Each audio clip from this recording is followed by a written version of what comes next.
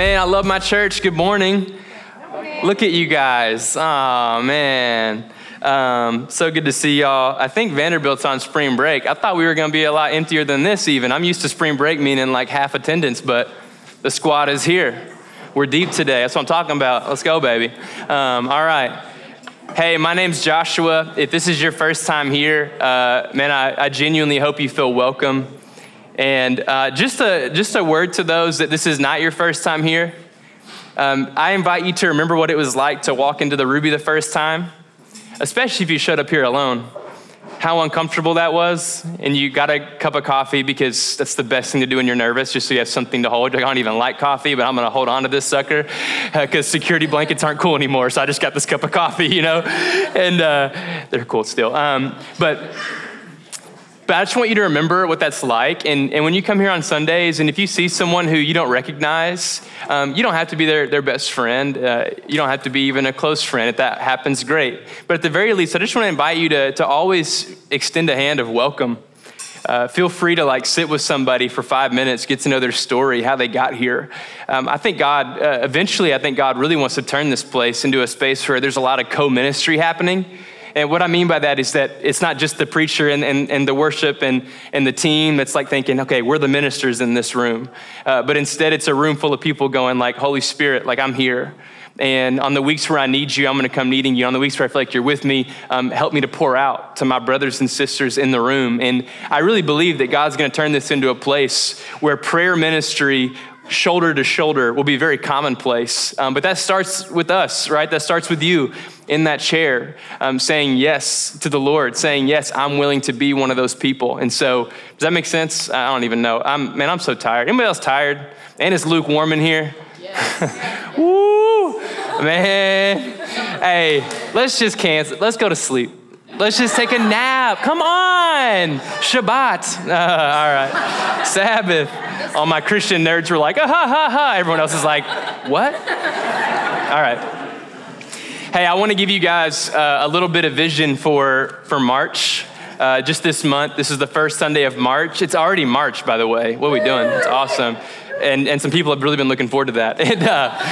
But for the first 2 Sundays, so today and next week, we're going to have just sort of standalone Sundays, so it won't be connected to any larger theme. And so today we're just going to talk about, if you're taking notes, today's going to be just reliving our testimony. And so we're going to just think about our stories with God. And then next week we have Fuel Bag Sunday. And if you're new here, what Fuel Bag Sunday is basically our church coming together and preparing these snack / meal bags for 86 students over at Aiken Elementary. It's a school right in our backyard. And we prepare meals for 86 students for the whole month, next week. And so we'll be out on the porch. Hopefully we get decent weather. It'll probably just be cold and freezing because the enemy is lurking. But hopefully it's nice for us. But next week that'll come. And we don't need anything from you other than just to show up ready to just be on the porch assembling these fuel bags. So that's coming next week. It'll be great. But then 2 weeks from today, we're kicking off a new series. I've been long wanting to do a book study, to just get in a book study. If you've been here for any amount of time, we've been doing a lot of themes. We've just been kind of bouncing around different themes. And I've been eager to just get in a book and stay there for a while. And so we're going to do that. We're going to be in 1 Samuel. I'd also been eager to get in the Old Testament because I feel like, I don't know, the Gospels they're just easier, you know what I'm saying? Well, they're not, because Jesus come and die and all that stuff, it's hard. But in terms of accessibility, the Old Testament can feel challenging. And so I've been thinking about this church growing in our biblical literacy, just our ability to navigate scripture. And so we're going to do it together, man. I'm a little intimidated, to be frank with you, but we're going to do it. So in 2 weeks, we're going to start 1 Samuel, and we'll be in 1 Samuel till June 19th. And that's subject... What's up? Y'all are really helping me. You knew I was tired and I needed it. Thank you. Yeah. Anyway, but we'll be in 1 Samuel until June 19th, and that's subject to change. It'll probably end up being longer. But anyway, all right, there's some vision for you. All right, so today's title, Relive My Testimony. And do you guys remember what it was like to be in elementary school? Sit at the, yes, to be sitting in the cafeteria or recess. And I feel like this is one of those conversations that everyone had when they were younger. You guys remember what it was like when someone would ask, hey, has anyone broken a bone before? And it was always like, if you had, like, it was like a badge of honor. It was like, yeah, I have. Let me tell you about it. You know, it's like, oh yeah, I have. It's like, how'd you do it? The ultimate moment in elementary school, at least in my eyes, was if you got to show up to school with a cast on. It was like, dude, what happened? You know, like, this is crazy. you survived. This is wild. Someone just fell off a tree or something. And or like the question of like, do you have any scars? You know, and the bigger the scar, the bigger the boss. It was like, man, like, tell us your war stories. You know, we would talk like veterans from war, like taking a drag from our candy cigarette, just like, it's hard to relive that moment. You know, I was skateboarding, didn't know how, you know. And I was always bummed about whenever these stories started to be exchanged because I never broke anything. I was so lame. Thank you. Yeah, yes, Tabitha, you get it. It's really brutal. It's like, what happened to you? Nothing. All I ever did, I have a couple. I slipped on some mop water in PE and I knocked my head on the ground and went unconscious for 2 seconds and then I woke back up and that's the whole story. That's not a good story. One time I was cutting an orange with a steak knife. I cut my finger. Didn't need stitches, just a little cut. Went to the doctor anyway, got it glued shut. Probably didn't need that either. It's like, that's all I got. Basically, I was just an idiot with a steak knife and an orange. I remember one time I was playing street hockey.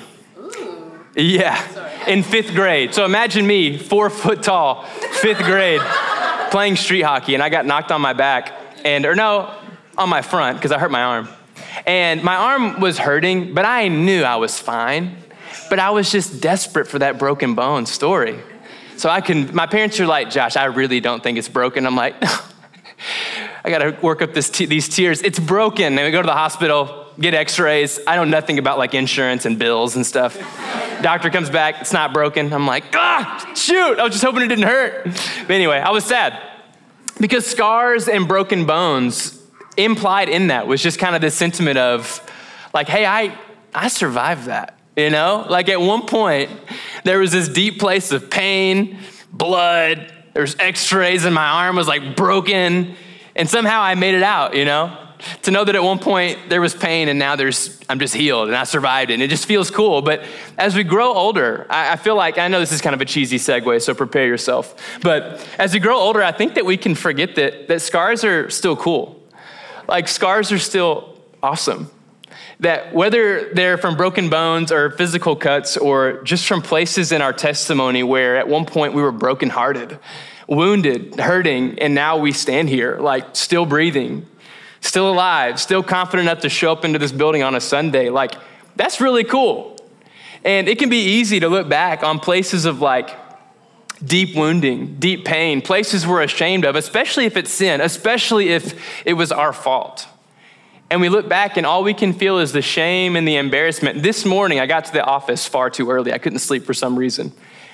And since I had a lot of time, I was just walking around the office and I felt my own heart. I was prepared to talk to y'all about the shame you might feel, but I don't know if God was in that or if it was just me being super sleepy or what, but I felt my own heart being like, I'm about to talk about how scars are still cool. I don't like some of mine. And it just kind of stinks to like be like, man, there's actually some things, you know, God uses it all for his glory.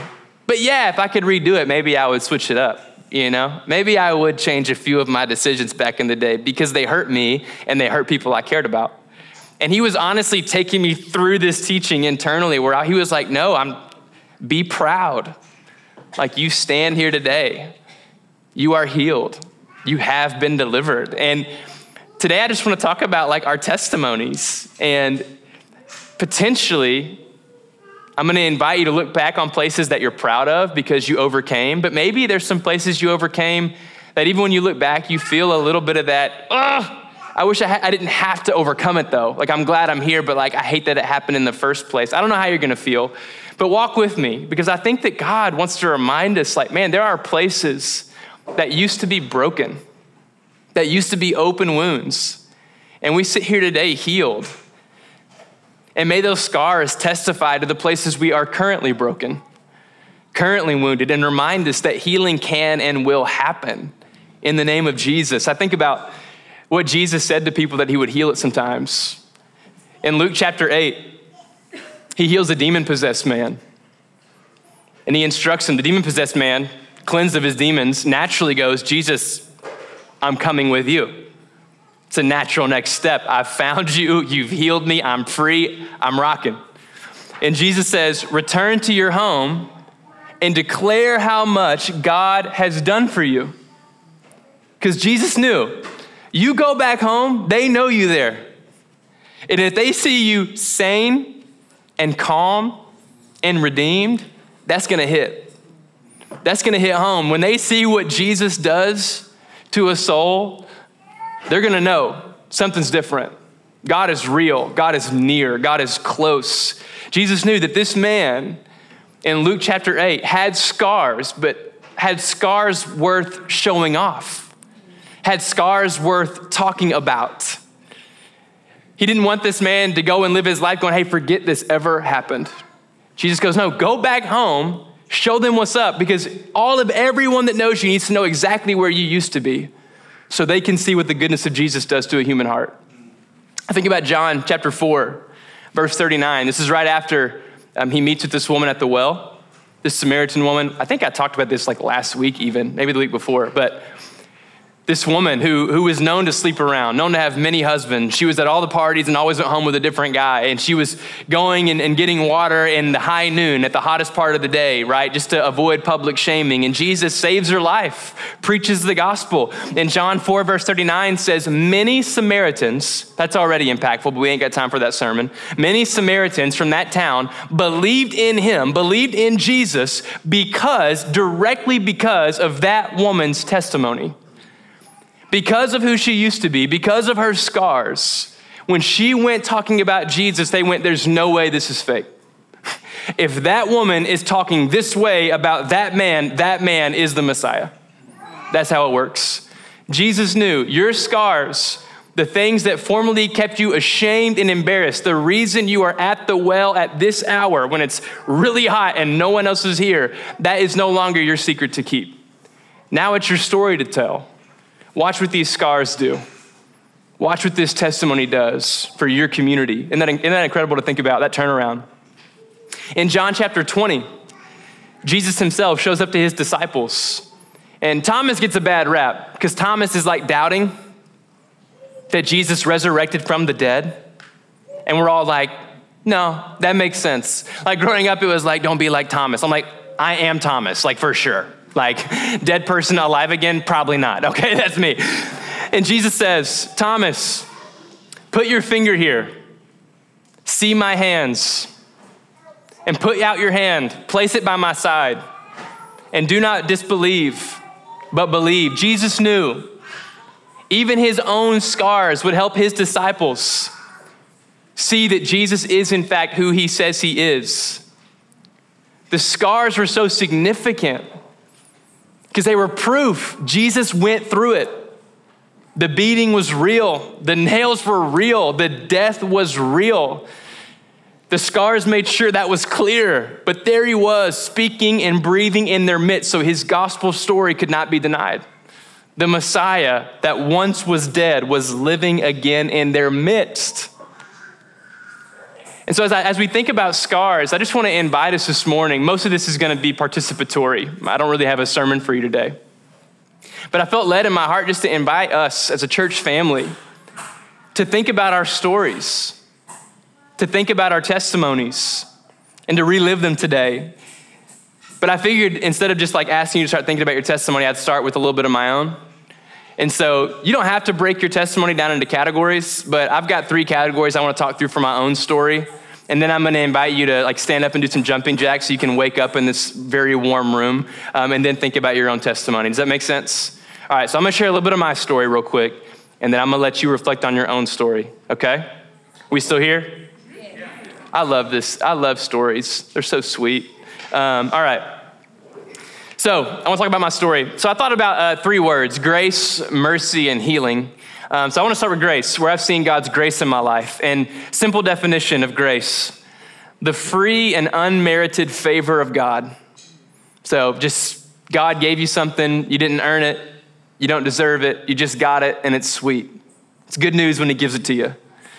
And so I thought, I have several of these stories, but I went back to when I was 7, and I was at this church called Trace Creek Baptist Church, and the tagline was a hospital for sinners, which is cheesy, and then you think about it, and you're like, no, that's pretty sweet, though. That's good. Like, I would love for this church to be like a hospital for those that feel broken and wounded. That's actually, like, awesome. So anyway, shout out. But when I was like 7 years old, my pastor's name was Brother Ronnie. I have no idea what he was preaching about. I just remember feeling compelled. I remember being on the right side of the church, which we didn't normally sit on that side. Don't know what was going on. Baptists used to sit in the exact same spot. We switched it up that night, but it played a role. And I remember like just feeling this like welling up in my chest. Like I really want to belong to the Lord. I just remember knowing I want to be in the fold. I want to be in God's family. And so Baptists, they have this thing called an invitation. It's where after the preacher preaches, they play some music and they just invite you, if you want to come pray, walk down the aisle and pray at the altar, or you can even grab the priest. I was gonna say preacher and then turn to priest. I'm Baptist. So I grabbed the preacher and he actually did this repeat after me prayer. I just said, I really want to know Jesus. He said, all right, well, I'm gonna invite you. You can just pray this prayer after me, but you got to mean the words. So just pray when you're ready. I remember just praying to Jesus and asking him to come into my heart. Like, Jesus, I need you. I need you in my life. And I felt a little intimidated telling this story because, I don't know, 7-year-olds are so young and naive, you know, or they can be. No offense to 7-year-olds. Love you guys. Faith like a child.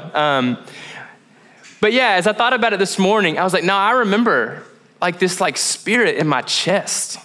I remember getting in my dad's like 1994 red soft top Jeep Wrangler and riding shotgun with him. And I remember like literally bouncing in the chair like, Dad, it happened, you know?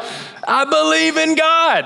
This rocks. Like, I love Jesus. And I went to class the next day in Miss Linda Schmidt's class. That was her real name. And I was like, guys, like I know Jesus. And it was a really powerful moment. When I think about like God's grace, like something I didn't work for, I didn't earn for. Just one day, little old like 3 foot something me was just sitting in a church pew and my legs were just like swinging back and forth. And all of a sudden I just felt prompted by the Spirit of God. I really believe that. Like the Spirit of God like prompted me to give my life to him. I've got several other examples. By like 8 years old, I felt called to preach. That was amazing.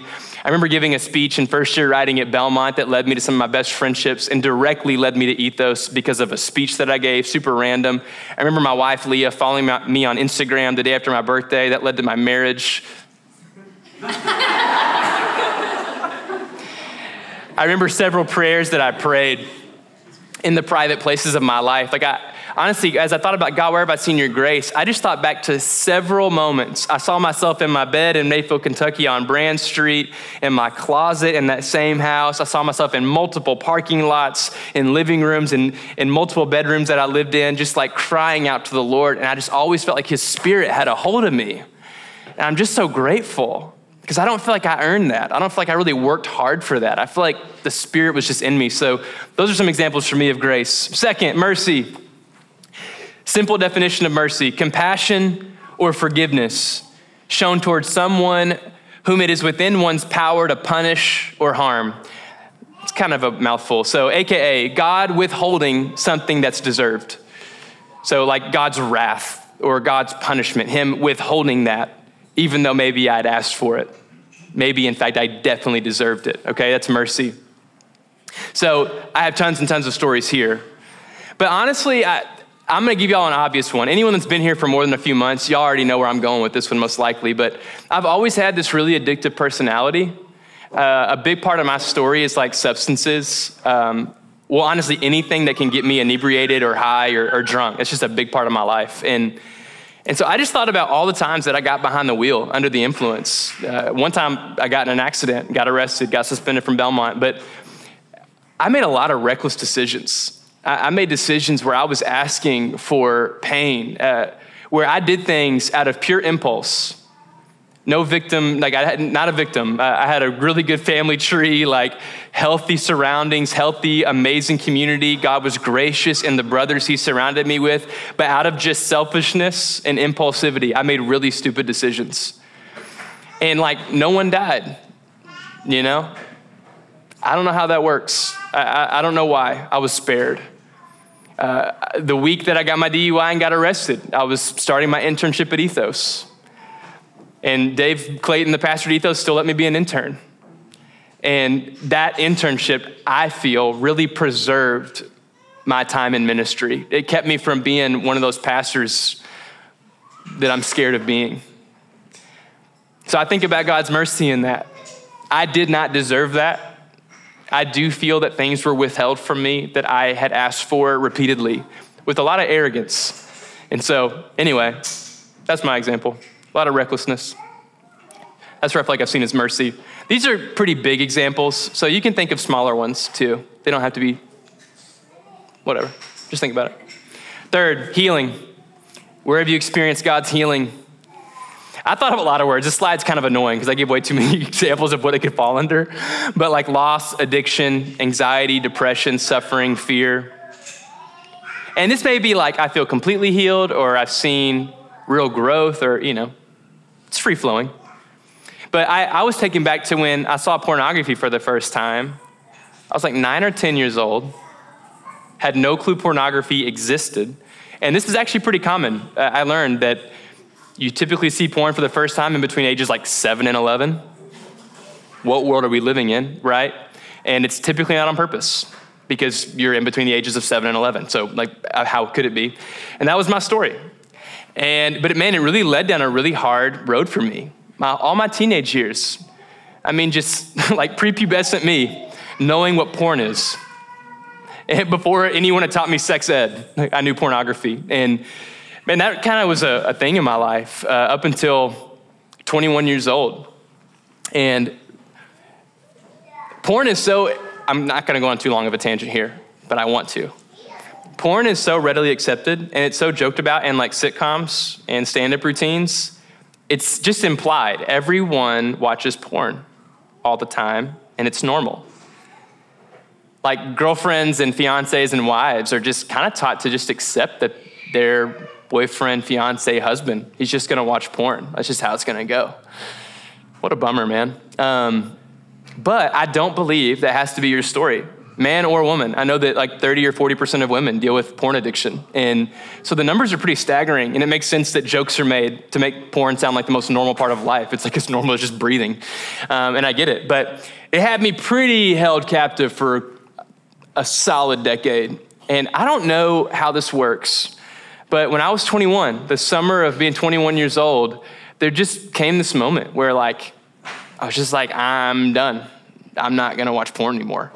That doesn't make sense scientifically because of how my brain was wired. Like the neuroplasticity of my brain did not heal in that instant. So I don't know how this works, and I'm not promising this to anybody and everybody, but I can just tell you that since that moment, porn has not been a part of my life. And I'm so grateful. And it's kind of enabled me to do two things as I walk with other men. To, one, empathize, to go, oh, my man, like, I'm with you. I know what it is to not know how to escape this. And so you have 0% judgment or harshness coming from me as you try to find freedom. But also it gives me so far, and I say this with a humble heart, a testimony of like healing. Hey, my man, I promise you, you aren't above being a reptile. You are above needing to get off every day. Too far. That was probably too much adult language. I really do apologize if that was too far. But there is hope. You are not what culture has made you to be, like has told you that you are. You're not just some like dumb frat bro that like, oh man, I just got to do it. That's not who you got to be. And so I get to like testify of like, man, I relate to you and I'm with you for as long as this journey goes. I'm down. If it's till death, let's do it. But also I promise you, like I'm a testimony, there is healing. No matter how long it takes, you can find complete freedom. I really believe in the name of Jesus that freedom can be at 100% until you die. And so that's just a place where I found healing. Now, I don't know, I feel nervous telling that story too because addiction's so hard. It's so hard, you guys. It's really hard. And so I do believe there's hope, but also believe there's grace and there's patience and there's more grace than you'll ever understand over your life. So I say that with a humble heart, I promise you. especially in our culture, because every day, like the Instagram algorithm, no matter how much you're pressing not interested, like it's just throwing, man, it's wild out here. It really is. It's a jungle. All right. So last thing, when we talk about scars, we don't talk about them as finished products. Our scars don't testify that we're sinless. I'm not testifying that I'm like infallible now, like Jesus healed me from anything and everything. I'm just preaching like, man, God has delivered me in certain areas of my life, and I'm very grateful. He's shown me grace. He's lavished things on me I didn't deserve. He's withheld things I did deserve. He's healed places that I didn't think I could find true healing, and he has. And may my testimony spur me on in my current life. So now I can go, oh, I'm really struggling with anger. I just feel like there's no shot. When I have a baby, which we're not pregnant, but if I had a baby right now, I feel like, God, I'm gonna be so stressed and mad. But you know what? At one point, if you would have told me, you're not gonna watch porn for like 10 years, I would have said, you're lying to my face directly right now. That's happening. That's not possible for me. And so my testimony helps me realize, you know what? I can be free of anger. Maybe not anytime soon, but I'm gonna take some steps straight up, and I'm gonna walk toward freedom with my head high. Jesus, thank you for your grace when I fail, but let's start getting rid of this anger. You know what I'm saying? And so hopefully that's kind of what we get today. All right, it's hot, we're tired, let's get to it. Exercise part 1. I wanna invite you to think about your story, to relive your testimony. And listen, it's tired in here. So if you need to stand, walk around. I'm gonna look at my phone, give ourselves 10 full minutes. And I just invite you to, with God, think about your story. Relive your testimony. And if you need help, think about areas of grace, mercy, healing. But live them with God. Where have you seen God in your life? Name those moments for yourself. Meditate on them. If you think of one and just wanna stop there and really relive that moment, and then just end it with God, like, thank you. I've thought about this moment so many times, but as I think about it for the 1,000th time, I'm still so grateful. You found me here. You met my life here. I love you for that. I know that was you. So anyway, where has God met you? What stories stand out? Luke, if you don't mind, can we get some like in-house music going? And I'm gonna look at my phone. We're gonna go 10 minutes. So individual time. Don't fall asleep. Love you.